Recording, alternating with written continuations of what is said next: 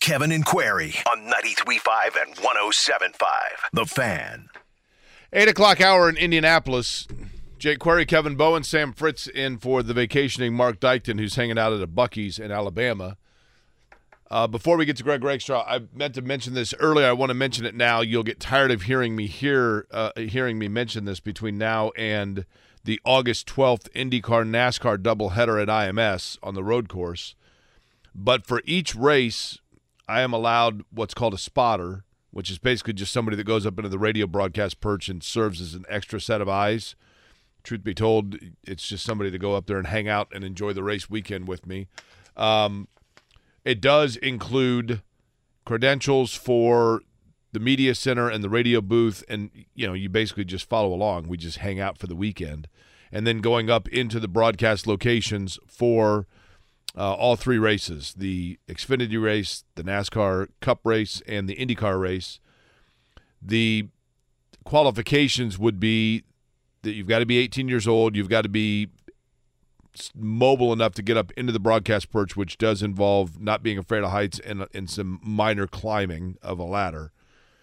But that is on my Twitter account, at Jake Query, JakeQuery. It is the pinned tweet.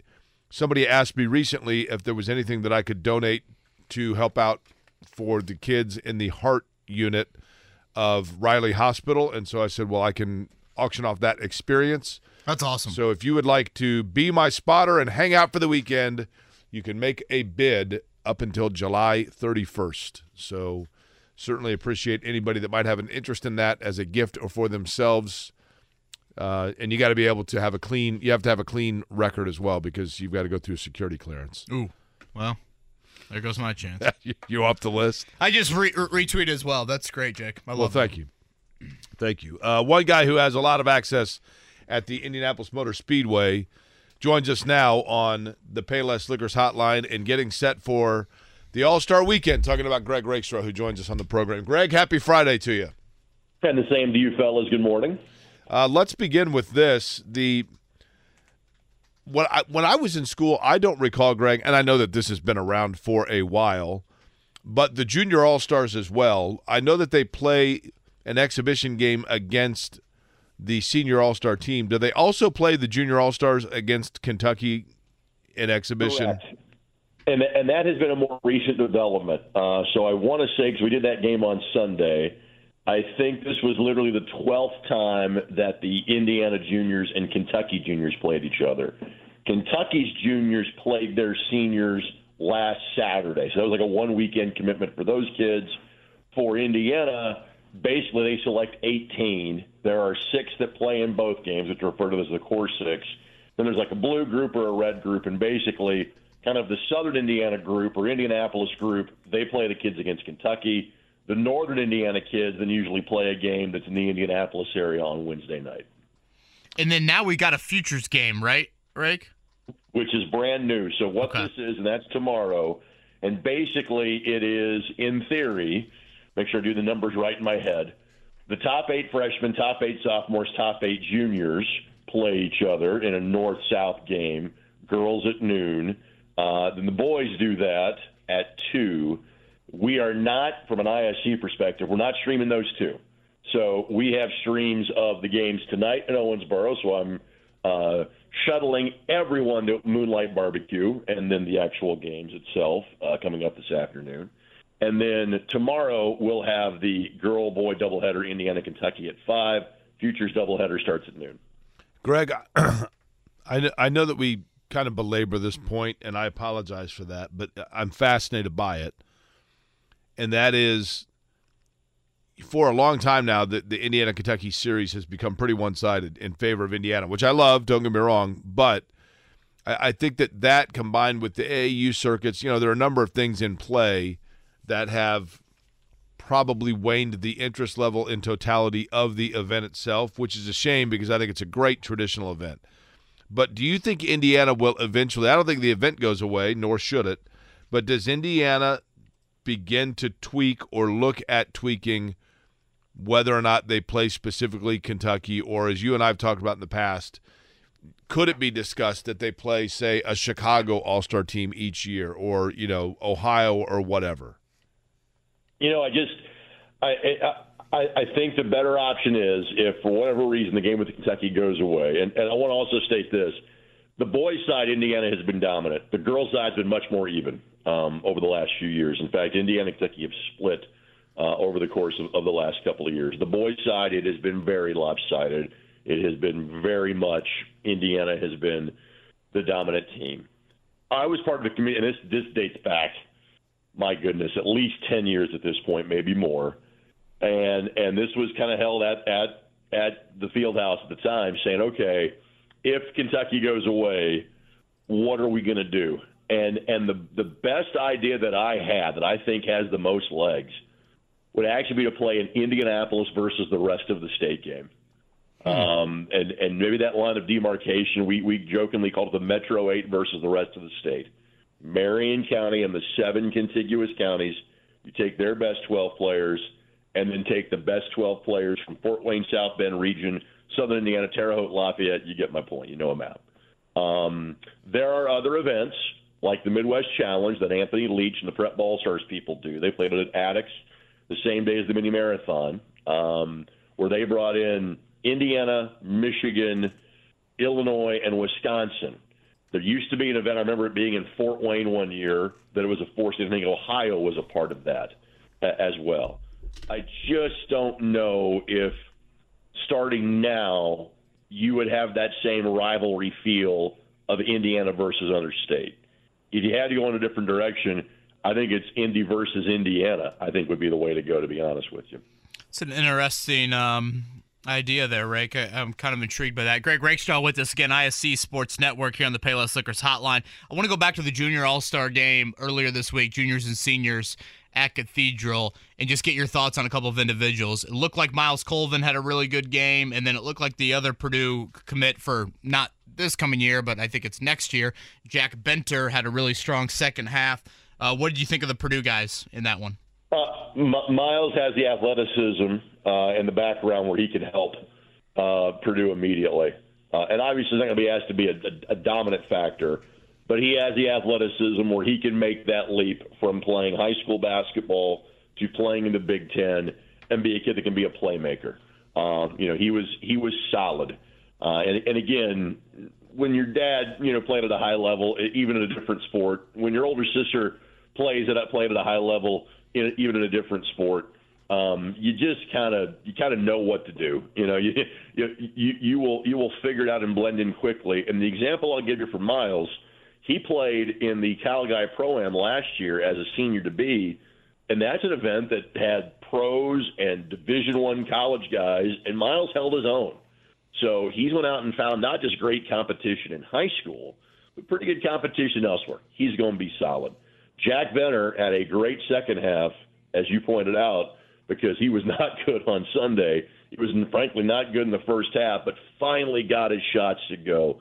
He's a really good player. He plays at Brownstown, which is kind of bumped back and forth from 2A to 3A, but his dad's his coach. His dad was a great small college player at Hanover. And, again, because Jack plays at a high level of AAU, like most of these top kids do at this point, he's going to be ready for Purdue, at least as ready as a high school senior can be. Brownstown is upping their schedule this year. They're playing in the Hall of Fame Classic. Them, Kokomo, Brownsburg, Crispus Attucks on December 30th. Brownstown is also coming to Carmel to play in early January as well. So they're doing a good job of trying to showcase him, but also kind of get him ready for Purdue. So, as per usual, Matt Painter's doing a great job of recruiting the state of Indiana. Speaking of Kokomo, Flory Badunga, we obviously saw a couple months ago just kind of that iconic picture of the 4A state finals of all those coaches front row. I know maybe this isn't your kind of cup of tea, Rake, but you certainly are very well connected. Have you heard anything on his recruitment, any new teams, any teams that stand out as he heads into his final season on the high school scene? I jokingly told somebody on Wednesday, they said, well, what's it looking like? I said, well, there are 363 Division I teams, and they would all love to have him. I know that Flory went to Michigan before he went to the Pangos All-American Camp, which is out in Vegas, I believe, which is why he didn't play in Sunday's game. He was there Sunday, Monday, Tuesday, and hustled back to Indy so he could play in the game on Wednesday, and I believe he is set to play in the Futures game coming up tomorrow afternoon. So I'm not trying to indicate that Michigan is the front runner, but it is a place that Juwan Howard was at the game at the 4A state finals, and apparently it resonated because he took a visit to Ann Arbor in the last few days. And I assume he's going to stay at Kokomo for his final year. I know that's a question Absolutely. You have to ask with any of these heralded recruits. No, because of the experience he has had, where that town and really the entire state has embraced him. It's not going to be the story of Damon Bailey or Romeo Langford, but it's close in terms of, I would imagine he does not play in front of an empty seat this year. Maybe at Newcastle for the Hall of Fame class because it's got 9,000 seats and it's Saturday, December 30th that he's playing. But I know at Kokomo he'll play in front of an empty seat. And I would imagine on the road, places are going to fill up. And I know that he and his family have loved what his experience has been like at Kokomo. And you got to remember, he's got a pretty good head coach in John Peckinpah, who before he was a high school head coach was a college head coach at the small college level. So he's getting great coaching in terms of his high school days as well. So, no, that kid is not going anywhere. He is staying at Kokomo for his senior year. Two things I thought recently I'd heard about him, Greg, and then I'll let you play fact or fiction on these. One Sure. of those being that he apparently has said that before he makes a decision, he wants to make an official visit to Kentucky now as a late player. The other being that this may be totally somebody joking around with me, that he also is going to play soccer this year. Have you heard either of those two things? I haven't heard either of those, but it wouldn't surprise me on Kentucky. I mean, I did the game that Zionsville played at Kokomo on December 20th, and John Calipari and Orlando Antigua both flew in to watch him. Can't remember if Orlando was there or not for the state finals. I think he was. At this point. I thought he was too, but I couldn't confirm that. The soccer thing, I'm sure the Kokomo soccer program would love to have him. And if you want to have an example of a guy that played in the NBA that was a high school soccer player, you can look no further than George Hill, who was a starting goalkeeper at Broad Ripple High School. How about Tim Duncan? Didn't Duncan play? Didn't he swim and play soccer? And he said that's why his footwork was so good. You would assume so. And as I think it'd be great if he does that. I think it'd be great.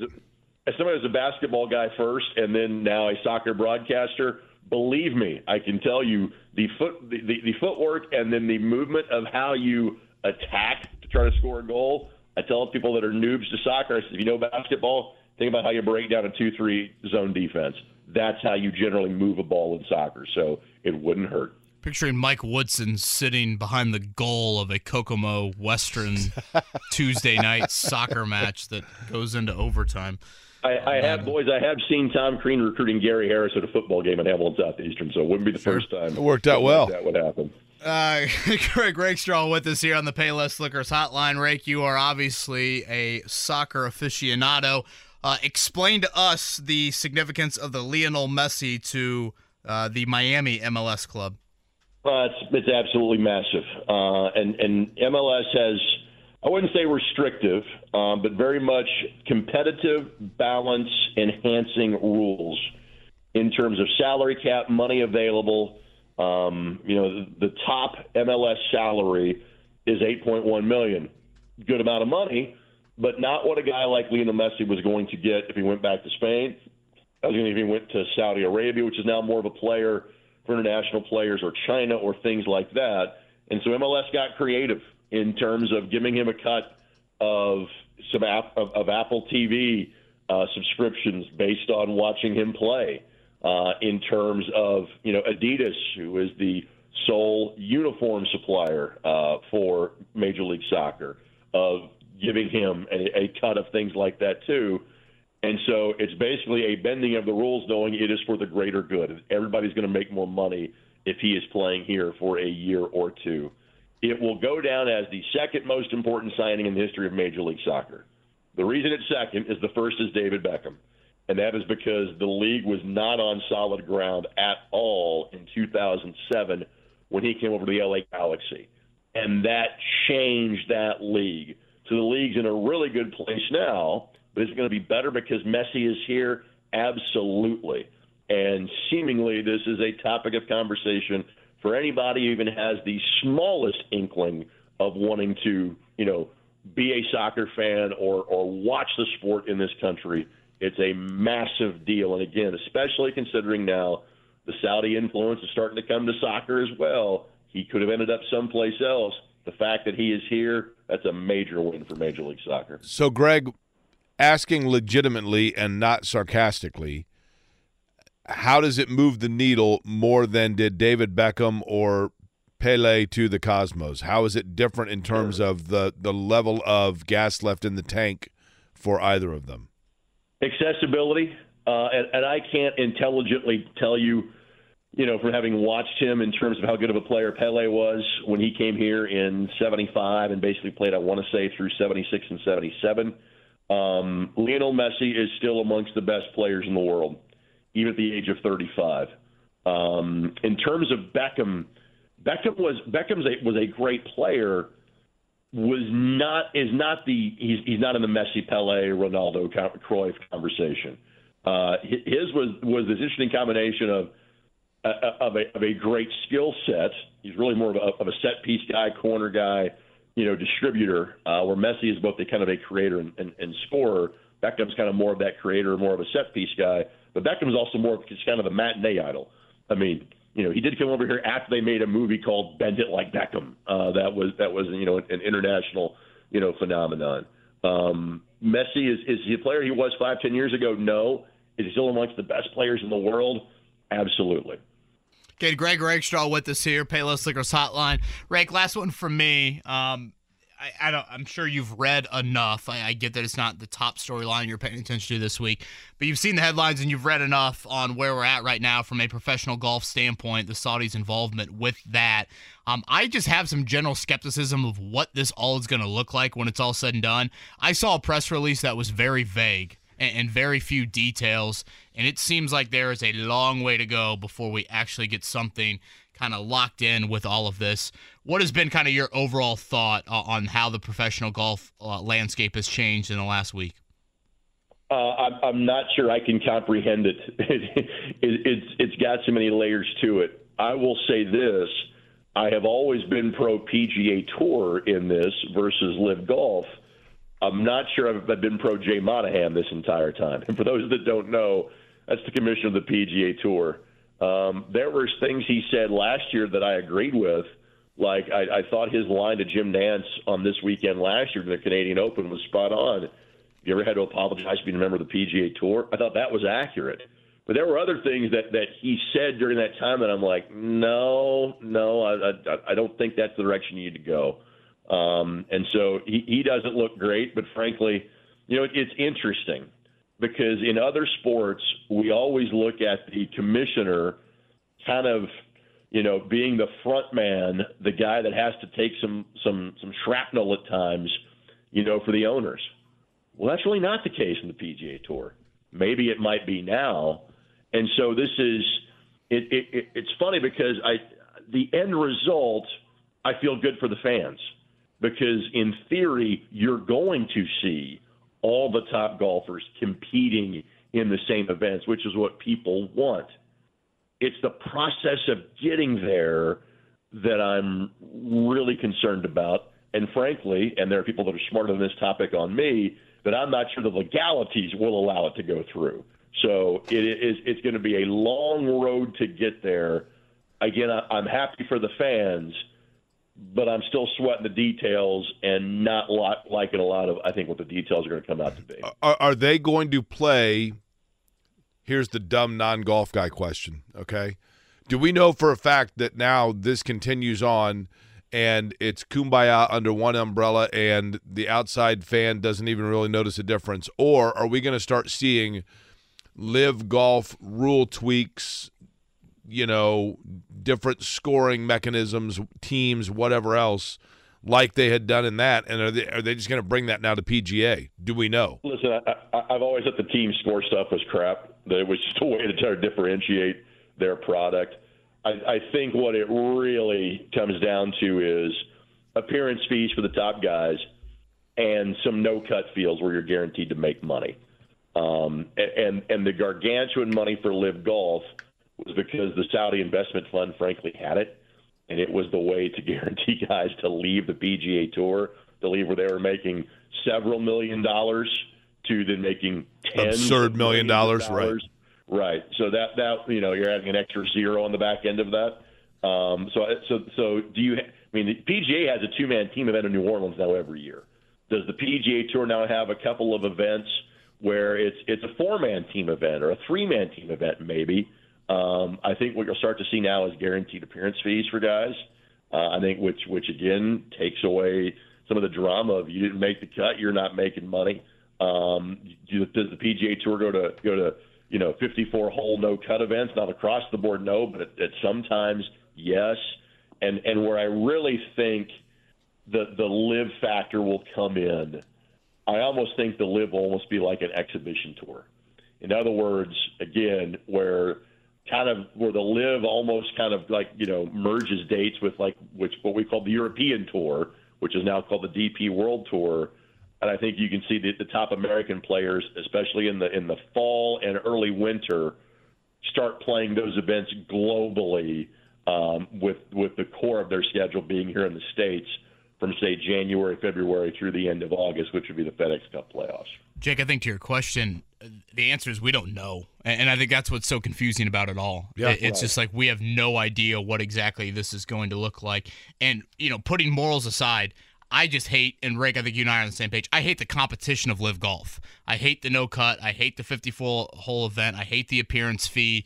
And you don't really earn anything with your play outside of, yes, you do earn money, but in terms of status, in terms of getting into, majors and playoff events, that's what I've always enjoyed about the PGA Tour. Ricky Fowler had a hell of a career in 2014-15 and then didn't play good golf, and he didn't get into these events. Now he's starting to play better golf. Again, that aspect. David Duval, he fell off a cliff. Well, just because his name was David Duval and he was once ranked number 1 in the world didn't earn him the status that I think nowadays he would get, and that's what I kind of enjoyed about golf. Now, David Duval was the guy that was ripped like the Michelin Man, right? What? I kind of know him as the Oakley dude. Wasn't he like shredded? I don't. Rake, would you call Duval like shredded? No, David was a little pudgy and then lost weight and became less of a golfer. So that's my. But I thought, isn't David Duval the one that had huge biceps and got super muscular oddly in the and then are you thinking Bryson DeChambeau? Fell off a cliff? No, David Duval was the number 2 golfer in the world, right? And then just kind of disappeared, right? Yeah, I just think of him as Oakley guy. Right. He had that odd face sunline tan because of his Oakleys. That guy, yes. Rake, safe travels to Owensboro. Thank you, fellas.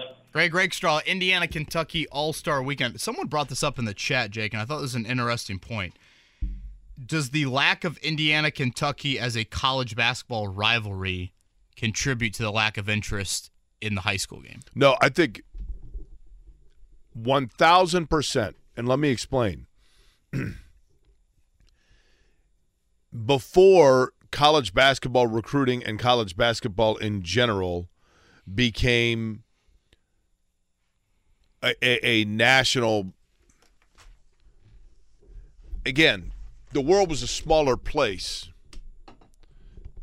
Well, actually, I guess the world was a bigger place back in the day.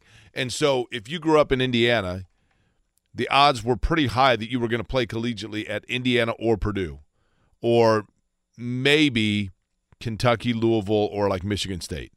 And if you grew up in Kentucky, the odds were pretty high that the Kentucky roster always had Kentucky kids on it.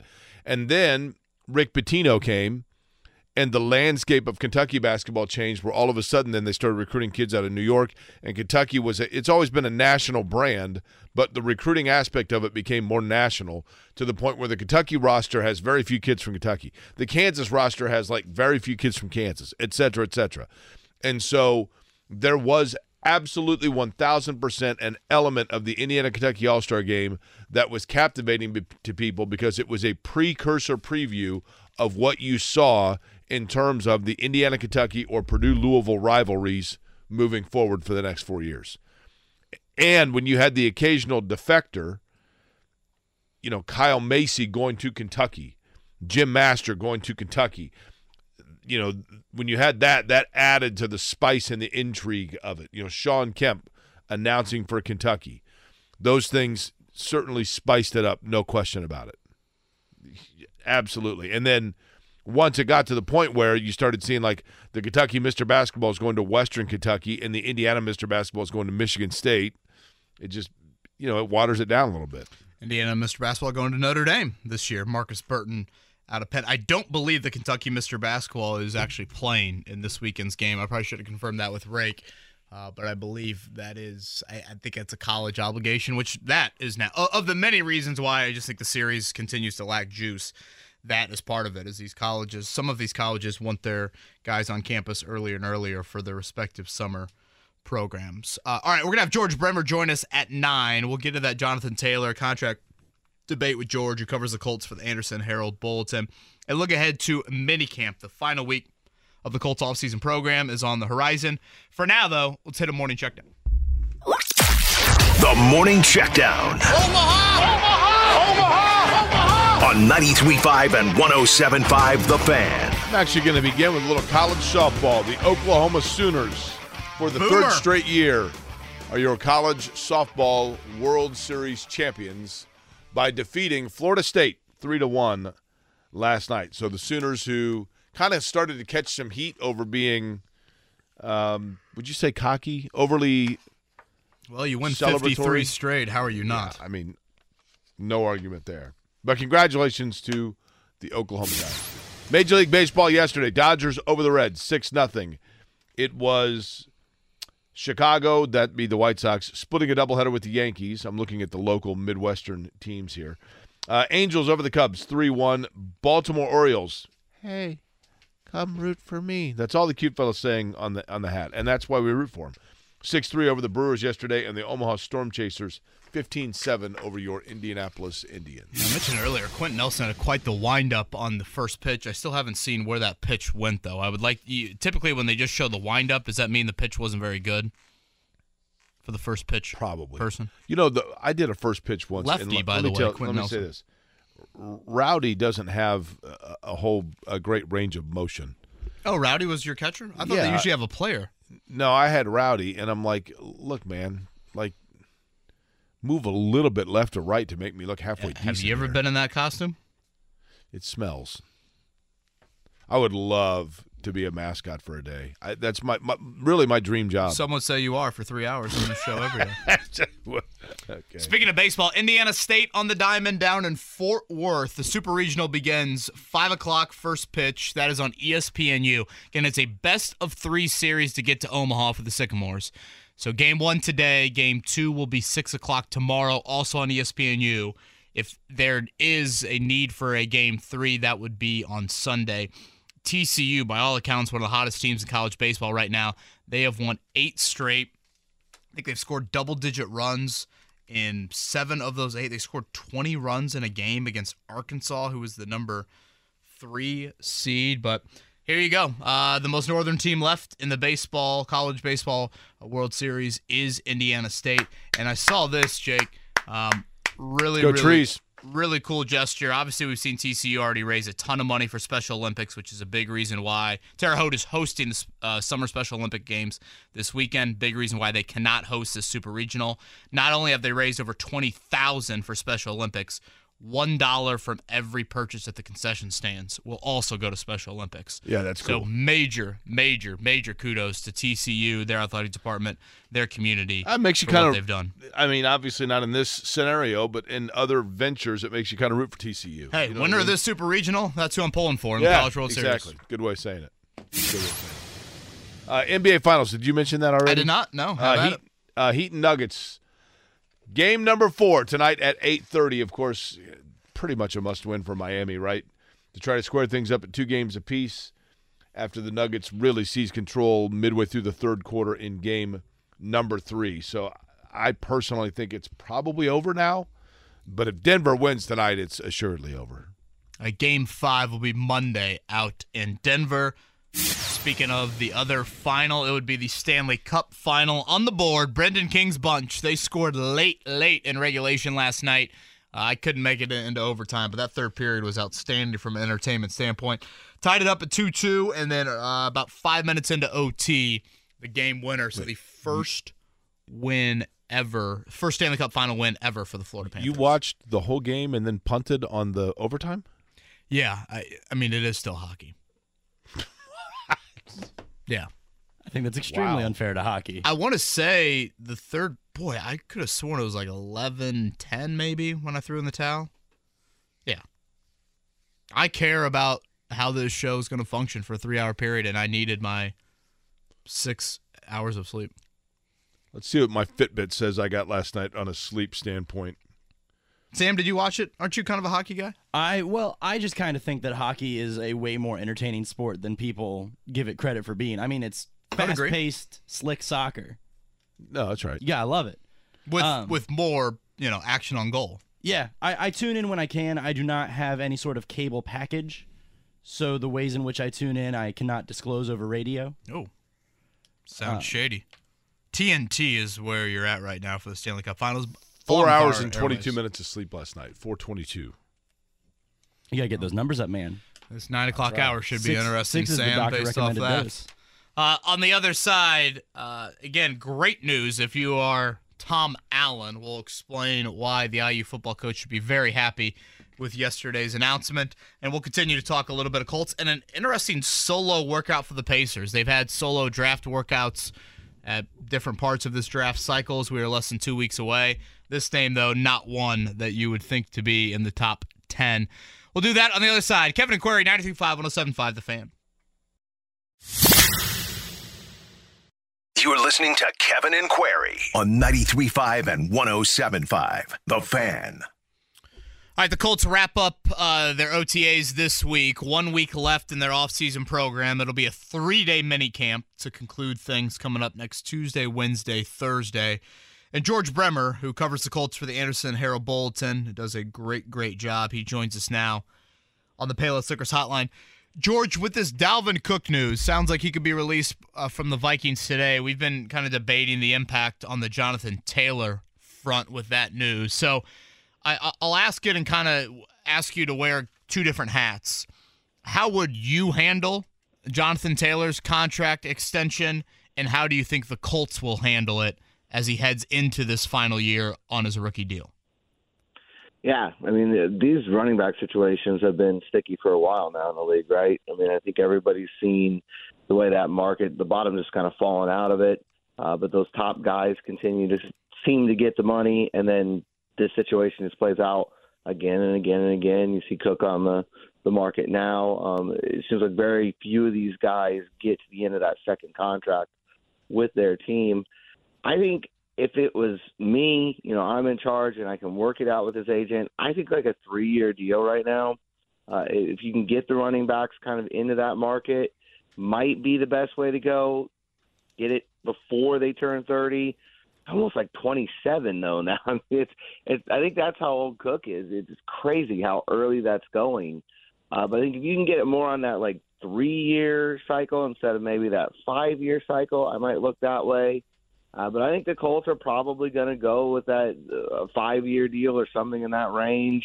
It sounds like they really, are committed to getting Jonathan Taylor the contract that his season in, I guess, 2021 would really dictate, that he has.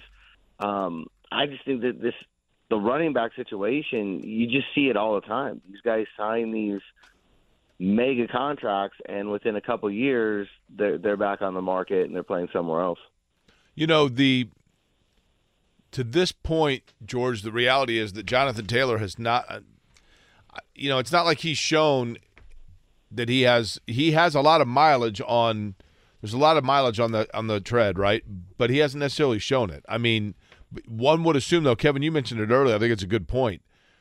You don't want to commit too much just because the reality is that it seems inevitable that eventually Father Time's going to jump in, right? Well, it's like Dalvin Cook. 5 years have turned into 3 years. Yeah.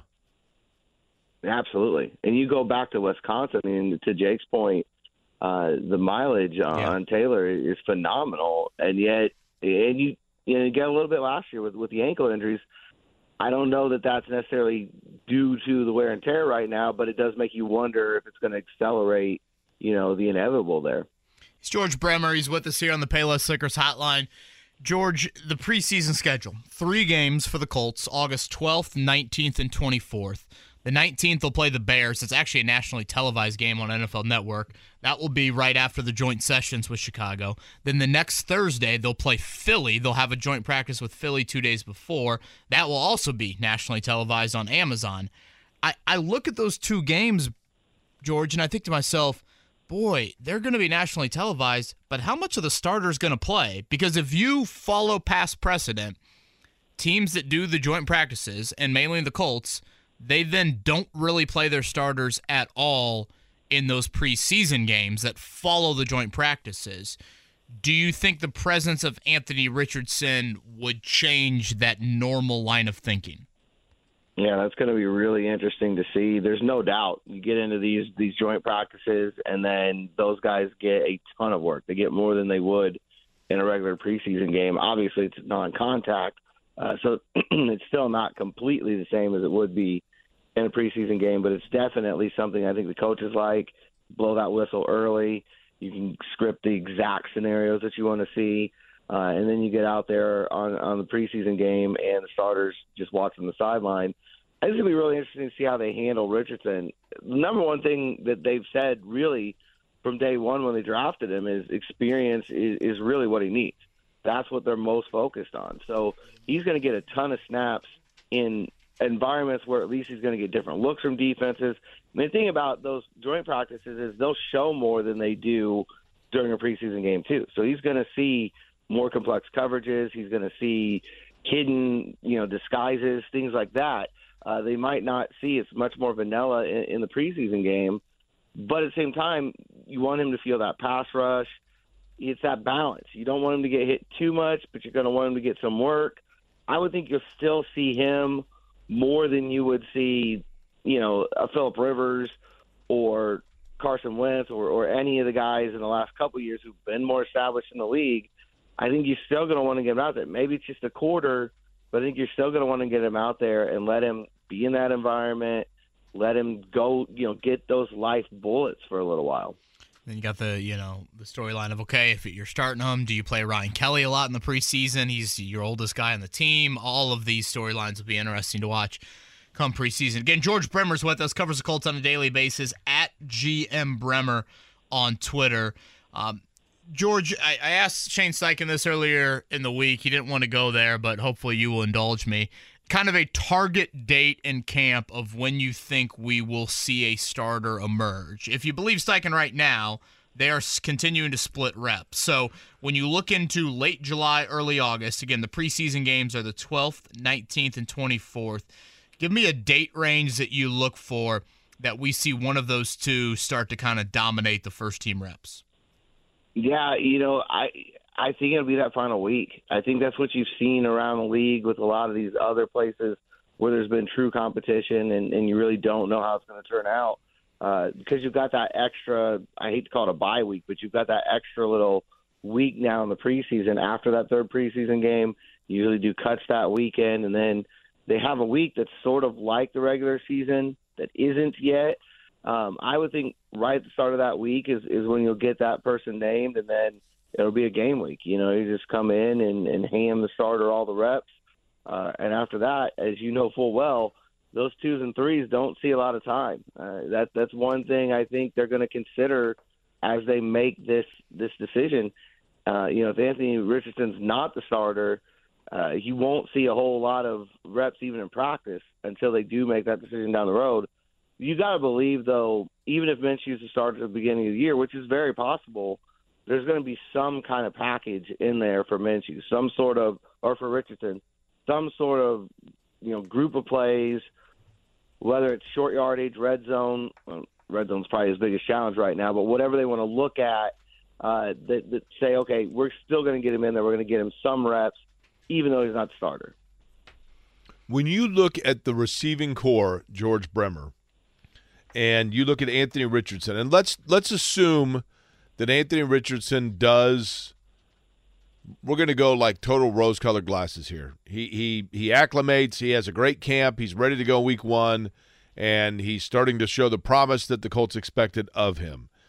Just based on the way he plays, his mobility, and the new receivers that are in the mix, the Colts passing game looks different in terms of like I don't know if verticality is a word, but it looks different in what way than what we have seen for the last few years, or does it? I do think there's going to be more aggression, more deep balls. Even in practice, you've already seen he's not afraid to really let that go.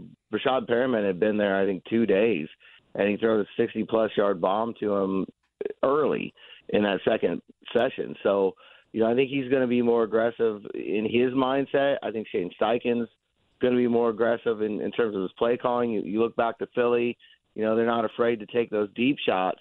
The thing that's really tough right now with that receiving crew is 3 of the top 4 or 5, however you want to, line that up, weren't out there last week. And Pittman, Pierce, and rookie Josh Downs. And Pittman and Downs haven't been out there, I think, since we've been watching open practices. So maybe Downs was the first one, but I think the entire time they haven't been there. And then add Jelani Woods into that mix, who hasn't been out there all spring. And I think that's another factor here that's going to make things difficult as they get into training camp and they start to try to decide who the starting quarterback is. Richardson's gotten very little time with some of these top guys that theoretically he'll be throwing to in week 1 if he wins this job. It was funny, George. I know you and I both sit there at practice and kind of chart things. I'm charting like who they're completing balls to in practice, and it's like Malik Turner, Vincent Smith, Brashard Perriman. Like Zach Moss caught 6 balls the other day or something like that. And it's like not a lot of these guys. I mean, Moss will be there come week 1, but to your point, it has been a bummer from a really Minshew or Richardson standpoint. They haven't gotten the work with the guys that you would expect to be there. Again, George Bremer is with us here at GM Bremer on Twitter. Jeez, I should know how to spell your last name. E-M-E-R. Thank you, Jake, for that. You're welcome. He joins us here on the Payless Liquors Hotline. George, couple of corners to watch. Obviously, the Isaiah Rodgers news. I don't expect him to be playing for the Colts in 2023. You've got a couple other injuries at that position. Outside of Kenny Moore, I would say this is great news for Dallas Flowers and any other corners to watch moving forward. Yeah, Darius Rush's name is going to come up a lot because, he's a guy that some people feel like was drafted a lot later than expected. Another one of these outstanding athletes, fits that Gus Bradley mold of what they want, big, physical guy. He's also been banged up a little bit. Haven't seen him out there in a couple of weeks, but I think he's got a really good opportunity. And then Darrell Baker Jr., who we've seen a lot of in the most recent practice out there.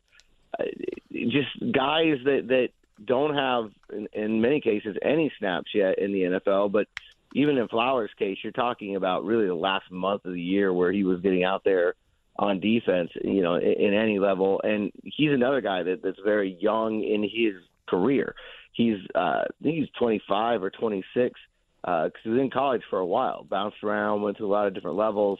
But it's not been very long at all that he's been playing football because I think he was really focused on basketball early on, and even shorter period of time than that, then he's focused in at corner. So I think that's the way the NFL always seems to go, though. A lot of focus when it was revealed that Rodgers is the guy who was the target of this investigation was the opportunity that he let go, and it was a huge one for him this year. Probably would have been a full-time starter for the first time, had a chance to going into a contract year, really make a name for himself. Now that opportunity falls to guys like Dallas Flowers, Darrell Baker, maybe even Jalen Jones, the 7th-round pick, can get his name in the mix as we get into training camp. A lot of young guys with what looks to be a pretty wide-open competition right now. George, when would you, if you had to guess, we will have resolution on the situation with Rodgers, like when? I would think before training camp at the very latest, but maybe even as early as a week or two. I was going to say before 4th of July, you know what I mean? Yeah, I feel like when you get these leaks, it's sort of like in any other area, the investigation's usually either done or pretty close to it because somebody's turned in a report, and that's how you're getting details like this most of the time. So, yeah, I would think before the 4th of July, at the very latest, you think they're going to want that settled by the time this team gets to training camp and they'll know, what the roster looks like and how they're going to have to set things up. 3-day minicamp coming up next week. George will be out there alongside myself and some others as we cover the final week of the off-season program. George, always enjoy the conversations, man. I will see you on Tuesday. No problem. Thanks a lot, guys.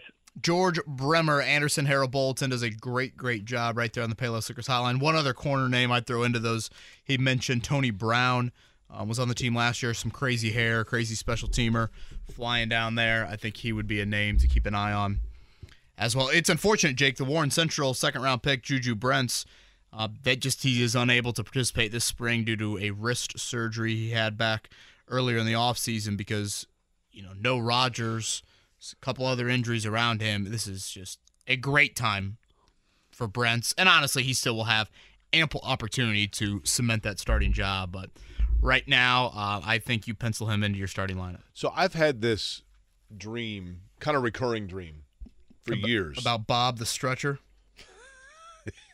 What do you find so odd about the fact that Bob, who's a trainer, does stretch like NBA games? You go to an NBA game, you see the guy, he's laying on the floor, and there's the trainer that's like lifting his leg up and stretching it back. You're not Jokic. Well, I'm yoked. I don't know if you know that or not. Dear Lord. I mean, listen, Kev. The beta blockers have hurt me a little bit in terms of the donut here in the middle, but for the most part, for 50, I mean, let's face it, I look good. People tell me that all the time when I go out, and then they're stunned to find out it's a spray tan because they're like, most of you just naturally is impressive. 41 minutes, Kevin. 41 minutes. Hello, weekend. There are two dreams that I've had forever, one of which I think most people have. Do you ever have the dream that, you're going in to take a final and you haven't been there all semester and you haven't been there all semester and, you haven't turned anything in? You're like, oh, my gosh, I'm not going to pass. My dream is I forgot my golf clubs at the state finals. Okay. Most of us on the broadcast crew of the 500 have a dream that we get up to the turn and we don't have our headsets or we're stuck.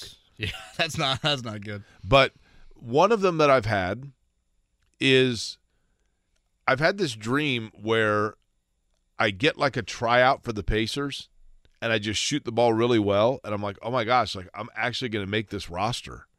I've just been in the zone and they haven't figured out yet that I really can't play, but I've just shot the ball well. Can't guard anybody. He's going to fit the Pacers real well. Yeah, exactly. And you wonder if for certain guys in the NFL, if they go into it wide-eyed and incredulous that they're there, but then the further they go along, due to attrition of their position, they just keep getting opportunity and they don't screw it up, and before they know it, they're like, I think I'm here to stay. And that happens. A confidence is kind of raised based on their own inability to grasp what's going on, which is to their advantage. And you look at young players now at the cornerback position, Kevin, they're going to have that opportunity to go out there, and they're probably like, I didn't think I was going to get this many reps this early on, but let me just go through this. And by the time they realize what's at stake for them, they've already gotten into the routine and the habit of doing it the right way, and so they avoid that mental game that blocks so many guys out, if that makes sense. What's the greatest ability? I don't know, but I bet I have it. Availability. That is true. Darius Rush is a name that George just brought up, okay? So for those unfamiliar, Juju Brents, the corner from Warren, they took in the second round. Darius Rush, a corner out of South Carolina, they took in the fifth round. I mentioned this after the draft. I thought Rush had a great advantage to him in the spring in that he was healthy, unlike Brents. So, Jake, he was going to get 13 practices in front of the coaching staff to make a first impression. And when you're a rookie and you make a strong first impression, there's always skepticism with young players. If you could do that, now all of a sudden you've got the leg up when camp opens at Grand Park. Well, now, like George said, Darius Rush has missed kind of the last 2 weeks, and I think that has maybe stunted some of that. But, I mean, coaches, all they're thinking about is who makes me sleep well at night. And guys you trust, and earn that trust, again, being available. So it's going to be interesting come camp in that it's kind of been a quiet spring for a lot of these rookies, more from a health standpoint. Again, Richardson obviously is in a different camp, but you haven't seen Brents, you haven't seen Josh Downs since rookie minicamp. Again, Darius Rush has missed the last couple weeks, so we'll see when camp rolls around the differences on that front.